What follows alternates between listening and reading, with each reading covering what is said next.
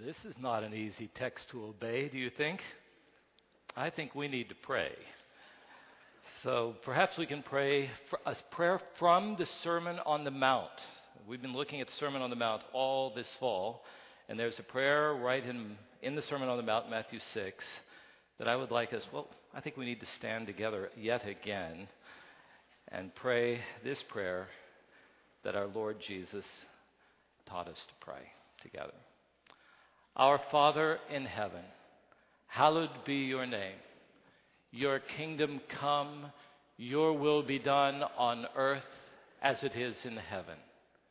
Give us this day our daily bread, and forgive us our trespasses as we forgive those who trespass against us. And lead us not into temptation, but deliver us from evil. For yours is the kingdom and the power and the glory forever and ever. Amen. You may be seated. I heard you praying it. I meant to look out to see who wasn't going to pray it. Our Father in heaven, your kingdom come. Your will be done on earth just as it is in heaven. I'm not going to ask who didn't pray that, but I'll tell you, people who have claimed to follow Jesus throughout the history of the church and all over the world have prayed those words, and I think most have had absolutely no idea what we've been praying. They had no idea of the radical nature of the change that prayer brings about if God actually answers it. Your kingdom come. On earth, that means in my own life. I'm just telling you, when I've been ruling my own life, and God breaks in, even though the Word always tells us that His ways are better than higher than ours, when God breaks in and He is in charge and I'm no longer in charge, everything's going to change. And some of it is going to be really tough. We're in the Sermon on the Mount. Those of you who are visiting with us, Sermon on the Mount runs from Matthew 5 through most of chapter 7. And in it, Jesus is talking about that when He comes, He is bringing in the rule of God, the kingdom of heaven into this world. But when other things have been ruling, the ways of the world, the evil one, and so many times ourselves, and God breaks in, He calls for radical change. I don't know if any of you remember, I talked in one of the early messages about this. I called it the principle of changing regimes. Anybody remember that? No one. That's what I figured. I better bring it back again. I'm just saying that any place in this world, when a new ruler comes into a place, the old rulers resist. That is true when you get a new boss in the workplace. That's true when there have been breaks in our families and a blended family comes together and some new authority comes. Whenever a new ruler steps in, the old ways of doing things are going to change, and that is true when we surrender to the rule of God and when we pray this prayer, your kingdom come. Your kingdom come. What happens is other things have been ruling. The world says the world, the flesh, and the devil. So other things have been ruling so that when God breaks in and He says, I have a better way to live, and He tells us what that better way is, sometimes His way, it seems impossible. Sometimes it just seems crazy to us. What are you talking about, Pastor? You might be saying. I'm talking about something like Matthew 5:39-40 that Mark just read to us. So, if you're going to pray, your rule come, your kingdom come, here's what it's going to look like. If anyone slaps you on the right cheek, turn to that person the other cheek also. That's what it's going to look like. And if anybody wants to sue you and take your shirt, hand over your coat as well. I'm telling you, I can almost hear us inside saying, yes, but. Were you thinking that? Or maybe honest ones among us, He can't mean. These have to be among the best known teachings of all of Jesus' teachings. Even people who never go to church have heard turn the other cheek, right? Go the extra mile. Yet I'm telling you, I find very few people who take those words seriously. When we really stop and look at them, they seem like good ideals. But most will say, well, they just seem so impractical. Nobody can really live that way. And some people will even say it wouldn't be good to live that way. They say this whole thing of just not resisting an evil person, that sounds like we're just going to let evil proliferate in the world and let evil people do whatever they want. So, Pastor, you've got to explain this stuff away to us today. But I say unto you, I honestly believe that these words of Jesus provide for us the only hope for lasting relationships here among human beings. I mean it that seriously. I think understanding them and beginning to obey them provide the only lasting hope for shalom and peace-filled relationships. I would love to hear a politician try to argue that in our debates. Argue how turn the other cheek, and if somebody sues you, go ahead and give them that, and more too, is going to provide for a lasting shalom kind of relationship here in the United States. We're not going to hear that happen, are we? But I'm just telling you that the way of Jesus is a better way. And by God's grace, I'm going to try to show that to you today. And what we're going to be seeing Jesus talking about is this: what life looks like when we truly obey the second great command, that you and I are to love our neighbor as ourselves. We're going to see what that looks like. And we're going to see what life is supposed to look like when we truly pray what most of us prayed today: Our Father in heaven, your kingdom come. Now, I'll tell you, it's such a difficult passage. I've decided just to ask 4 simple questions. First one is, Pastor, has something been lost in the translation? Has something been lost in the translation here? Because actually, Jesus was speaking Aramaic. And then those words were translated over into what got to us, into Greek. And then the Greek was translated over into what we've been reading, into English, and language keeps changing. And of course, Jesus was living in a completely different culture 2 millennia ago, so maybe there are some things that we need to understand, and I think that is true. So I'm going to try to show you 3 things. I want us to look at this quote, the command, and the slap. And I think it's going to help us to understand what Jesus is getting at. So the quote is found there in verse 38. You have heard it said, Jesus said, this quote, an eye for an eye and a tooth for a tooth. Now that is a quote from Exodus 21:24, written long before Jesus was born. And it was instructions that God the Father had given to the judges in ancient Israel. That when a person in ancient Israel would go to trial and be convicted of a crime, God's word gave the parameters in which punishments were to be meted out. So what he's saying is, you see it, whenever someone comes and is convicted of a crime, the punishment that you give in the courtroom should be appropriate to the crime. It shouldn't be excessive, and it shouldn't be too lenient. So if it's an eye, it should be an eye. That's what he is getting at. He's calling for judges to exercise good judgment so that justice can prevail. It's the kind of thing that Victor Hugo was getting at in his world, where he didn't see this happening. And in Les Miserables, the main character, Jean Valjean, is sentenced to 19 years in prison for stealing a loaf of bread. And the Bible is trying to work against that and saying you're not going to have a good and a just society if you have inappropriate punishments. It's what some people are rebelling about here in California with the problems in our prisons, that when a person is convicted of a crime, they go in and maybe are sentenced to a long period and get out in sometimes 24 minutes. That couldn't happen here. So that's what is happening here. And what was happening in Jesus' day is people took this command that was intended for the judicial system, for the courts, and they would just rip it out of context and put it into their own personal lives. So that they would say, if somebody lashes out at me, look, God gives me the permission to go after that person. So if they gouge out my eyes, I'm going to get theirs too. And if it's a really irritating person, I might get the second one as well. So you see, the command is talking about a very wise instruction that God gives to have justice in the world. Do you see that? Now let's look at the command.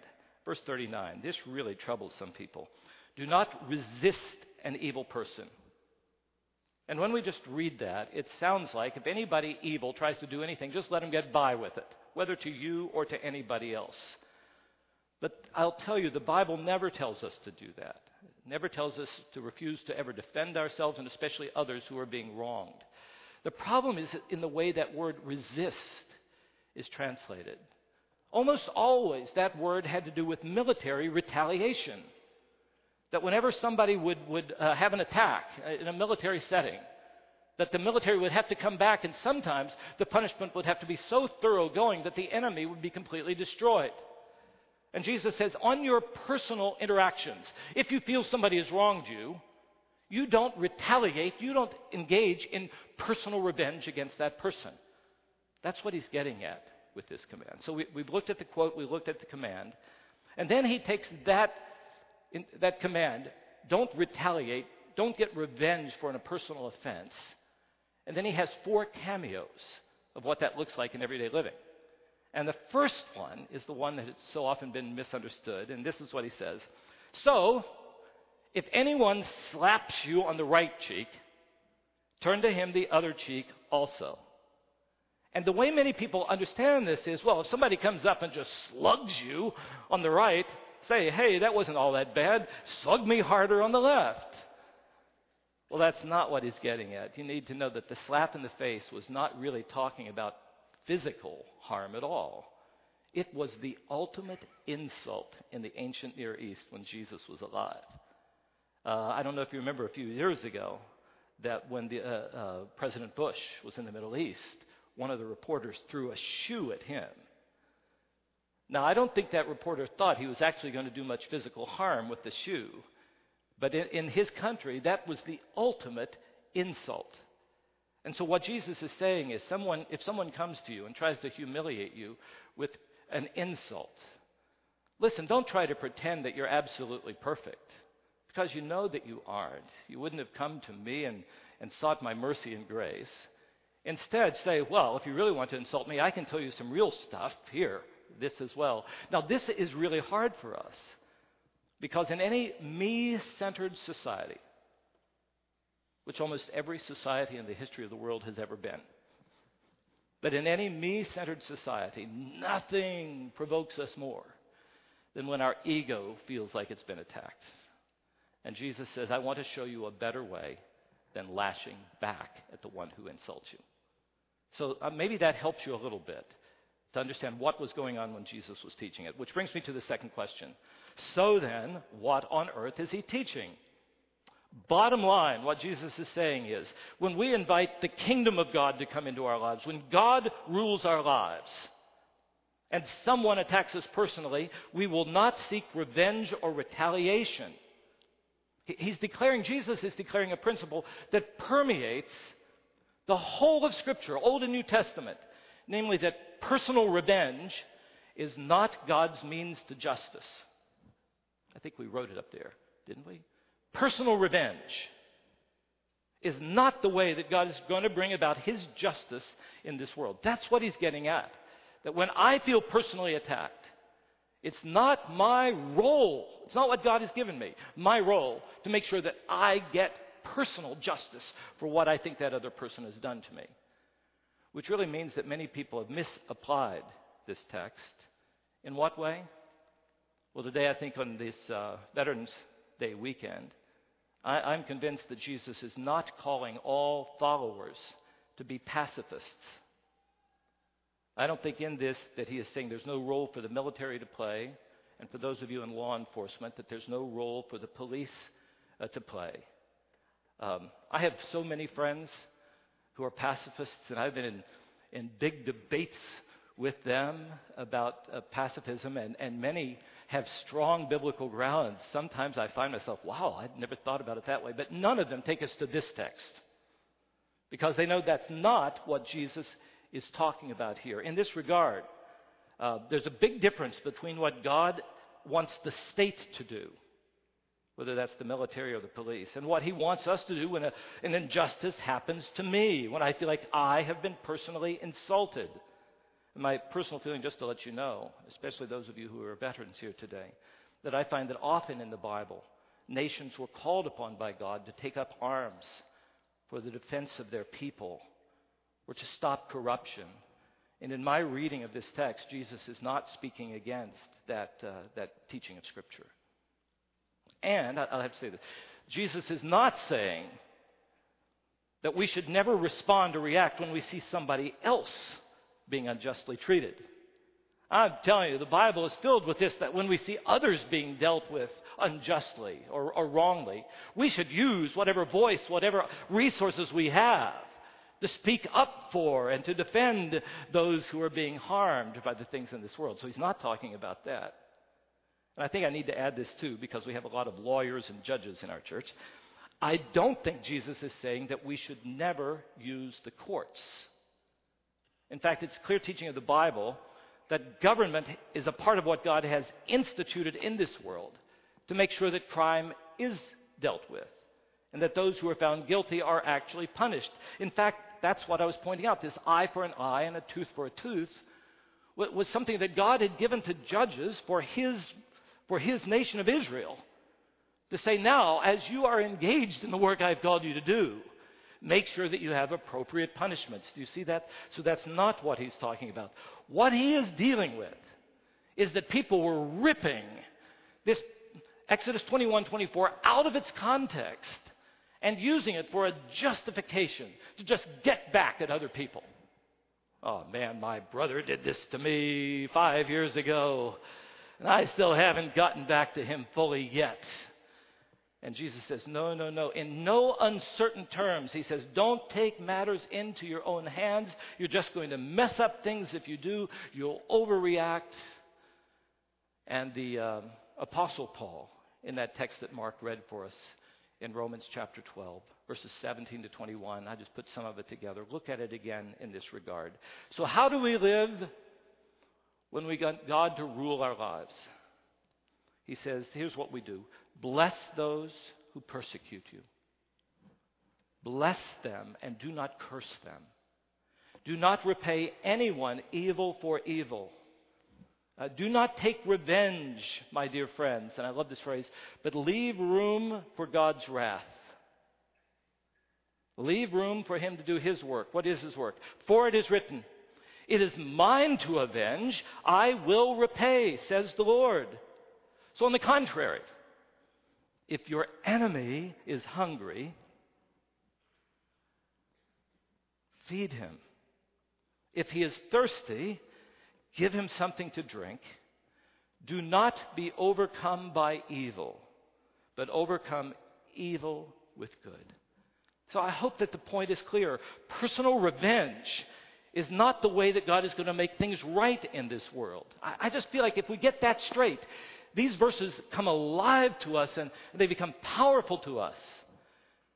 Jesus is teaching us what we really should mean when we pray, your kingdom come, your will be done in this earth as it is in heaven.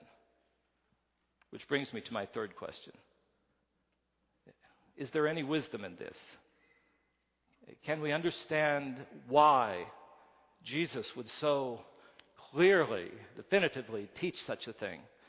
And I think there are many reasons, and I will not try to pretend that I know all the reasons for God commanding what he commands and doing what he does. But I do see some things, and I want to point out two things to you. I think the first reason why the Bible throughout and Jesus so clearly in his Sermon on the Mount tells us not to take personal revenge is because God has established a better means toward justice even in this fallen world. The Bible will tell us that God creates in this world until he's done and until we see him face to face and we stand before the King over all kings. He has established in this world other authorities, civil authorities, that have the responsibility to punish evil in those places under their authority and to reward what is good. In other words, what we're not to do on an individual level, God has established other authorities to do. It really is the responsibility of a good government to its people. When I was in the university, it's the responsibility of the school authorities to their students. Don't you think this is a part of why in this past week when some of the things came out from Penn State University. Our whole society says, wait a minute, where were the authorities? Because even if people don't believe what the Bible teaches, somehow they know that a good authority has been given the responsibility to speak out for those who might be oppressed or mistreated, and how angry we get when they don't. I just added that in, but it just made me think of that. It's a responsibility in our home of parents to children. And I think that's why there's almost nothing that seems more offensive to us than when a parent abuses his or her own children. And brothers and sisters, in a church, it's a responsibility of the elders, or in our church, the ministry council, to its people, to know that we're not perfect, not a one of us, so there are going to come times where we have to engage in discipline. We have to do that. Always providing a path toward restoration and renewal. But just to ignore things or to be overly harsh is not going to lead to justice. It's a part of why God has created things the way He has. And to me, His reasoning isn't hard for us to see. Because I'll tell you, if He had given it to us personally, all right, the way to have justice in this world is if you get wrong, you've got to make that thing right. You see, personal vengeance is always passionate. We just can't be objective when it's happened to us. And our emotions just go beyond what the other person deserves. What God's Word is trying to protect is something that we value so much, or have valued in our nation. Namely, that every person, whatever that person has done, every person should have an opportunity for a fair and objective trial. You see that? Why this is protecting that thing that we value so much. And that the punishment that is given should be appropriate to the crime. And what Jesus is saying is, listen, if you feel you've been personally offended, you've got to learn to take that matter to the right forum. Don't deal with it in a one-sided, passionate anger in which I have to get back, which always brings up the question when I talk about that I get pushback on. All right, Pastor Greg, but what if the authority doesn't do the job to my liking? What if I feel that, right? Some of you are smiling because were some of you thinking that? No, you were just thinking that other people were thinking that. What if the authority, our parents or the elders or the government, the courts, don't seem to have brought about justice? Do I then have the right to help them out? You got to remember that the government in Jesus' day was a pretty rotten, immoral government. So if we have that sort of thing, can we hit back? I'm just going to tell you, this is not hard when you read the Bible. It's hard to do, but the Bible's answer is absolutely no. There is never a place for personal revenge in the life of a follower of Jesus. Never.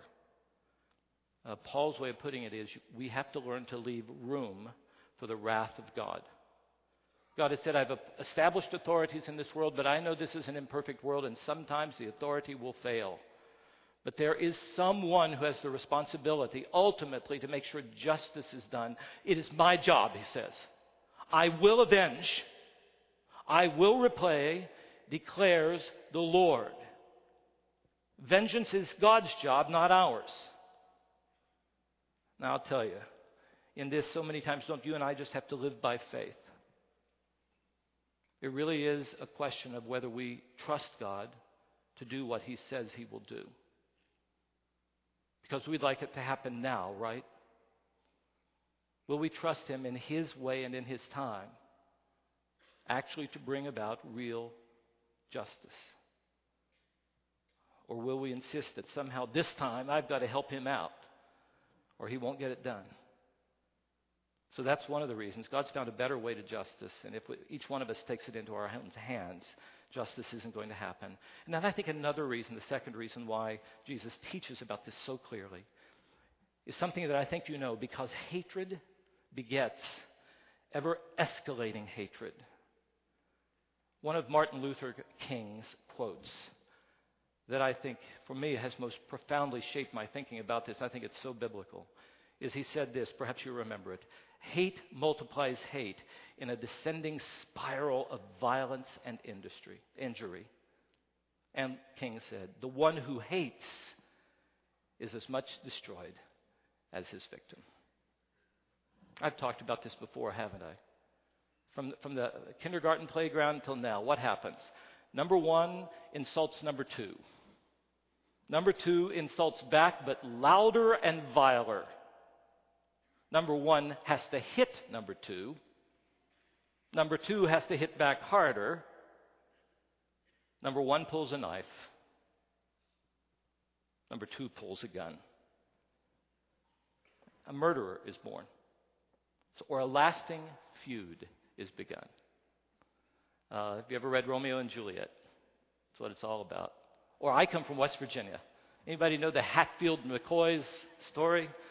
So it's part of the lore of West Virginia. And you know, I have all these books about the Hatfield McCoy warfare that's gone on, and nobody really knows how it began. The problem is that an evil action that we perceive done toward us, when flesh reigns, when I reign, my natural reaction is to lash back. And usually it's passionate. It's overdone. And it never stops. The evil keeps growing. And the only way to get it to stop, and I've talked about this, is what Paul says. Don't overcome evil by doing more evil. Evil is overcome with goodness. And it's really what Jesus, if you want to look at it in that light, in these 4 cameos, in verses 40 to 42, it's what Jesus is getting at. What it looks like to overcome evil with good. Now you're still with me, aren't you? I think that unless we can grasp what Jesus is saying here, we will not understand the Christian faith at all. I think this teaching stands at the very heart of what life looks like when we actually follow Jesus. We can't make sense of what Jesus did unless we grab hold of this. See, when Jesus came into this world, evil was escalating and abounding. Other enemies were ruling. The kingdoms of this world were here, and there was no hope that anything could change. But he would come and repeatedly say, I've come to bring a different kingdom. I'm just going to start it so that those other kingdoms are still here 2 millennia later, but he's already found a way to declare that they will be defeated. How did he do it? We see it on the cross. On the cross, all of the sins of the world, including our own, were thrown at him and put upon him. And instead of him letting that evil bounce right back at us and defeat us, he absorbed it. And through faith in him offers us back mercy and grace and forgiveness, and doesn't leave us in our sins, but gives us his Spirit and gives us one another and says, someday you're going to see the completion of my rule, but until then, follow me. And remember last week I talked about a disciple becoming one who learns from so that we can become like the one we are following. This is what he is like. From that cross declaring, Father, forgive them. Father, forgive them. So what Jesus is saying, if we're really going to pray, your kingdom come, that means the spitefulness that's going to come our way sometimes must be met with kindness. It means that the greed that we see in our world that affects us must be met with generosity. It means that the bullying that happened in their world and in ours must be met with service. That's what he calls us to do. It's not how the military is supposed to act. It's not how the police should act. But it's how we as individual followers of Jesus should act whenever I feel I've been personally offended. It's the call of Jesus upon our lives. So again, I just ask, do you think you'll ever again pray, your kingdom come? Which brings me to the last question. We have to ask this. So which one is better? The way of the world or the way of Jesus? Some of you, don't answer it too quickly. Which one is better? The kingdoms of this world or the rule of Jesus in our lives? I was talking with the pastors about this, and they said, you've got to find a way to try to help us to see these two options, either continuing to go in the way of the world or the way of going with Jesus. Have you ever tried to envision what the world is going to be like if we just continue to have a world for eternity in which the way that runs counter to what Jesus teaches, is lived out by everyone. A world where everybody says, well, I have to retaliate when I feel I've been wronged. What will that lead to? A world in which if I feel I've been personally insulted, I better make sure that I insult that other person, slapping more effectively than I have been slapped. Making sure that if somebody takes something from me, trying to sue me or however else, I'm going to make sure I sue back, but faster, and I'm going to have a much more determined and successful attorney to make sure that they get theirs. What kind of world would that be? When you just think about that proliferating, is there anything beautiful about that? Here in Southern California, have you followed the Dodgers fiasco over the past year and a half? Maybe no. Is this a beautiful thing? No. Carol Kenyon, Pastor Carol, I call her my theologian and movie expert. She reminded me of a Tom Hanks and Meg Ryan chick flick. So men, bear with me for just a moment. You've Got Mail. Two main characters. See, some of you women are, oh yes. Two main characters. Kathleen, who had inherited her mom's private bookstore, a beautiful place, a beautiful, nice person. And Tom Hanks, Joe Fox, whose family owned this powerful chain of bookstores that were putting the small bookstores out of business. Well, amazingly, You've Got Mail. Kathleen had developed this anonymous relationship online with somebody. She didn't know who it was, but you know who it was. Even if you haven't watched the movie, you know who it was. It was Joe Fox. One time when she was meeting with him, she told him, there are times when I know exactly what I want to say, but sometimes when I want to say something and insult that person, I get so tongue-tied, I can never say what I want to say when I want to say it. Finally, one time when she was with Joe Fox, she was able to say, it was really biting. You can pull it up on YouTube and see it. It was really biting as she really put him down. But when she went back and got online with this friend, who was Joe Fox, and she didn't know it was, this is what she said. Something amazing happened last night. For the first time in my life, I was able to say the exact insulting thing I wanted to say at the exact moment I wanted to say it. And I felt terrible. I was cruel. And I'm never cruel. The thing she thought was only he is cruel. But we see ourselves. You see, Jesus is showing us a better way. When we think, I've got to get justice, no matter what we do, we're still not going to feel like, I got it done. It's never done. Jesus is showing us a better way. He's been teaching. Do you remember that verses 21 to 24? It starts here. He's been teaching that when we come to Him and find that He is ready to forgive us and to receive us, then we no longer have pride. Which means, verses 21 to 24, that when we see anybody else, we never call anybody else a raka. Remember that? Which means a nobody. Because we know if anybody is a nobody, I'm the nobody. We look at that cross and we know that I needed that cross. So we can never look and see that somebody else is a nobody. Right? Do you see this? It's that conviction of sin that always happens when we come and say, I need you to rule my life because I've messed it up. But far from being convicted of sin, making me a less loving person, it's the beginning of the ability to love people. So that if they come up and they insult me, I say, man, if you want to find something about me that's not perfect, I know a lot of other stuff that I can tell you about. And we don't try to cover it up because we've never covered it up from Him. That's why we've fallen on our knees needing the grace of Jesus. See, that's what He's getting at. When we come to Him, we surrender to the rule of God, and we find that instead of Him holding us eternally accountable for our sins, the punishment that was due us, He bore it and offered us back forgiveness and a new life. Hallelujah. Isn't that the good news of Jesus?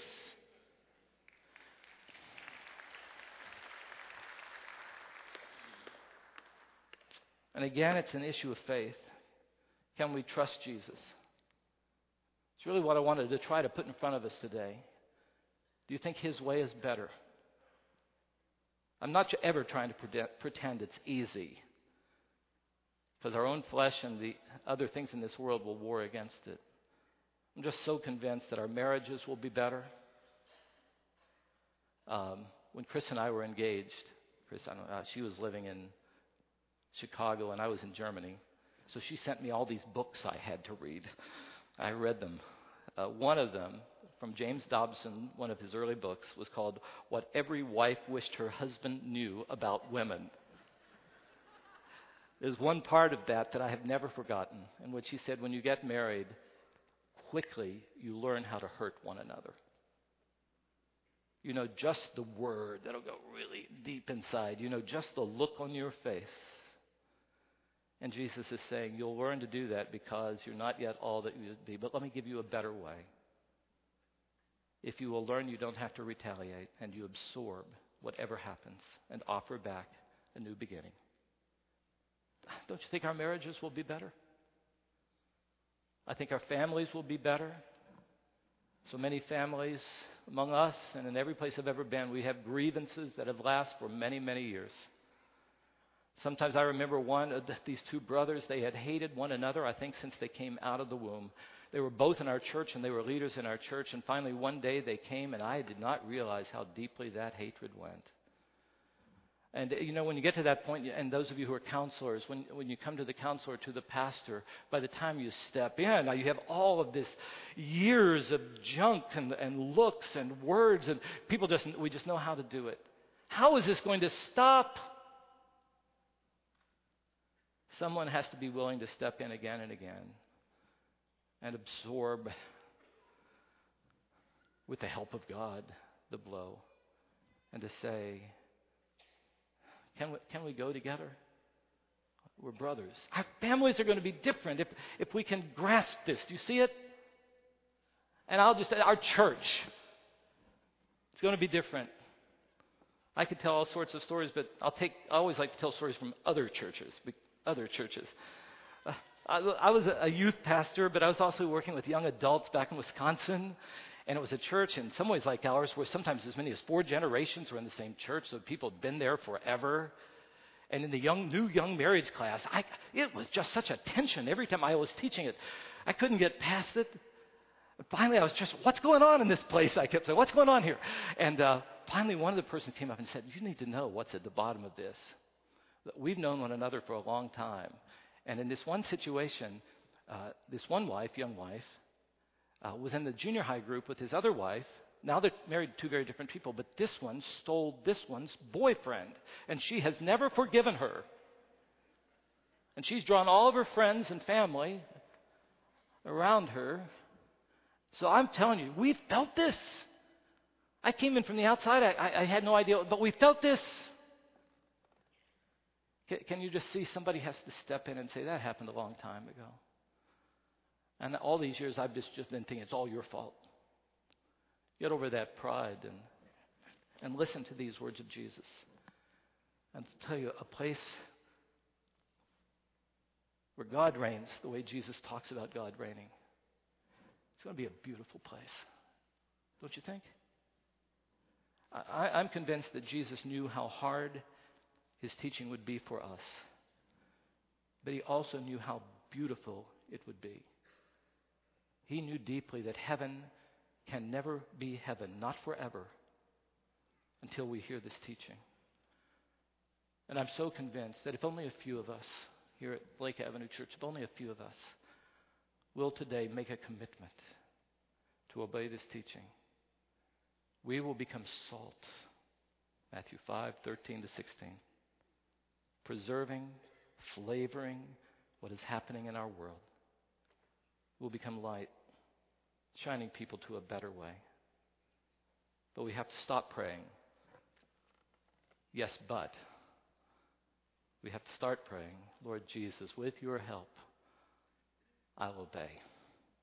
We have to pray, Our Father, who art in heaven, hallowed be your name. Your kingdom come. Your will be done on earth as it is in heaven. To his glory. Amen.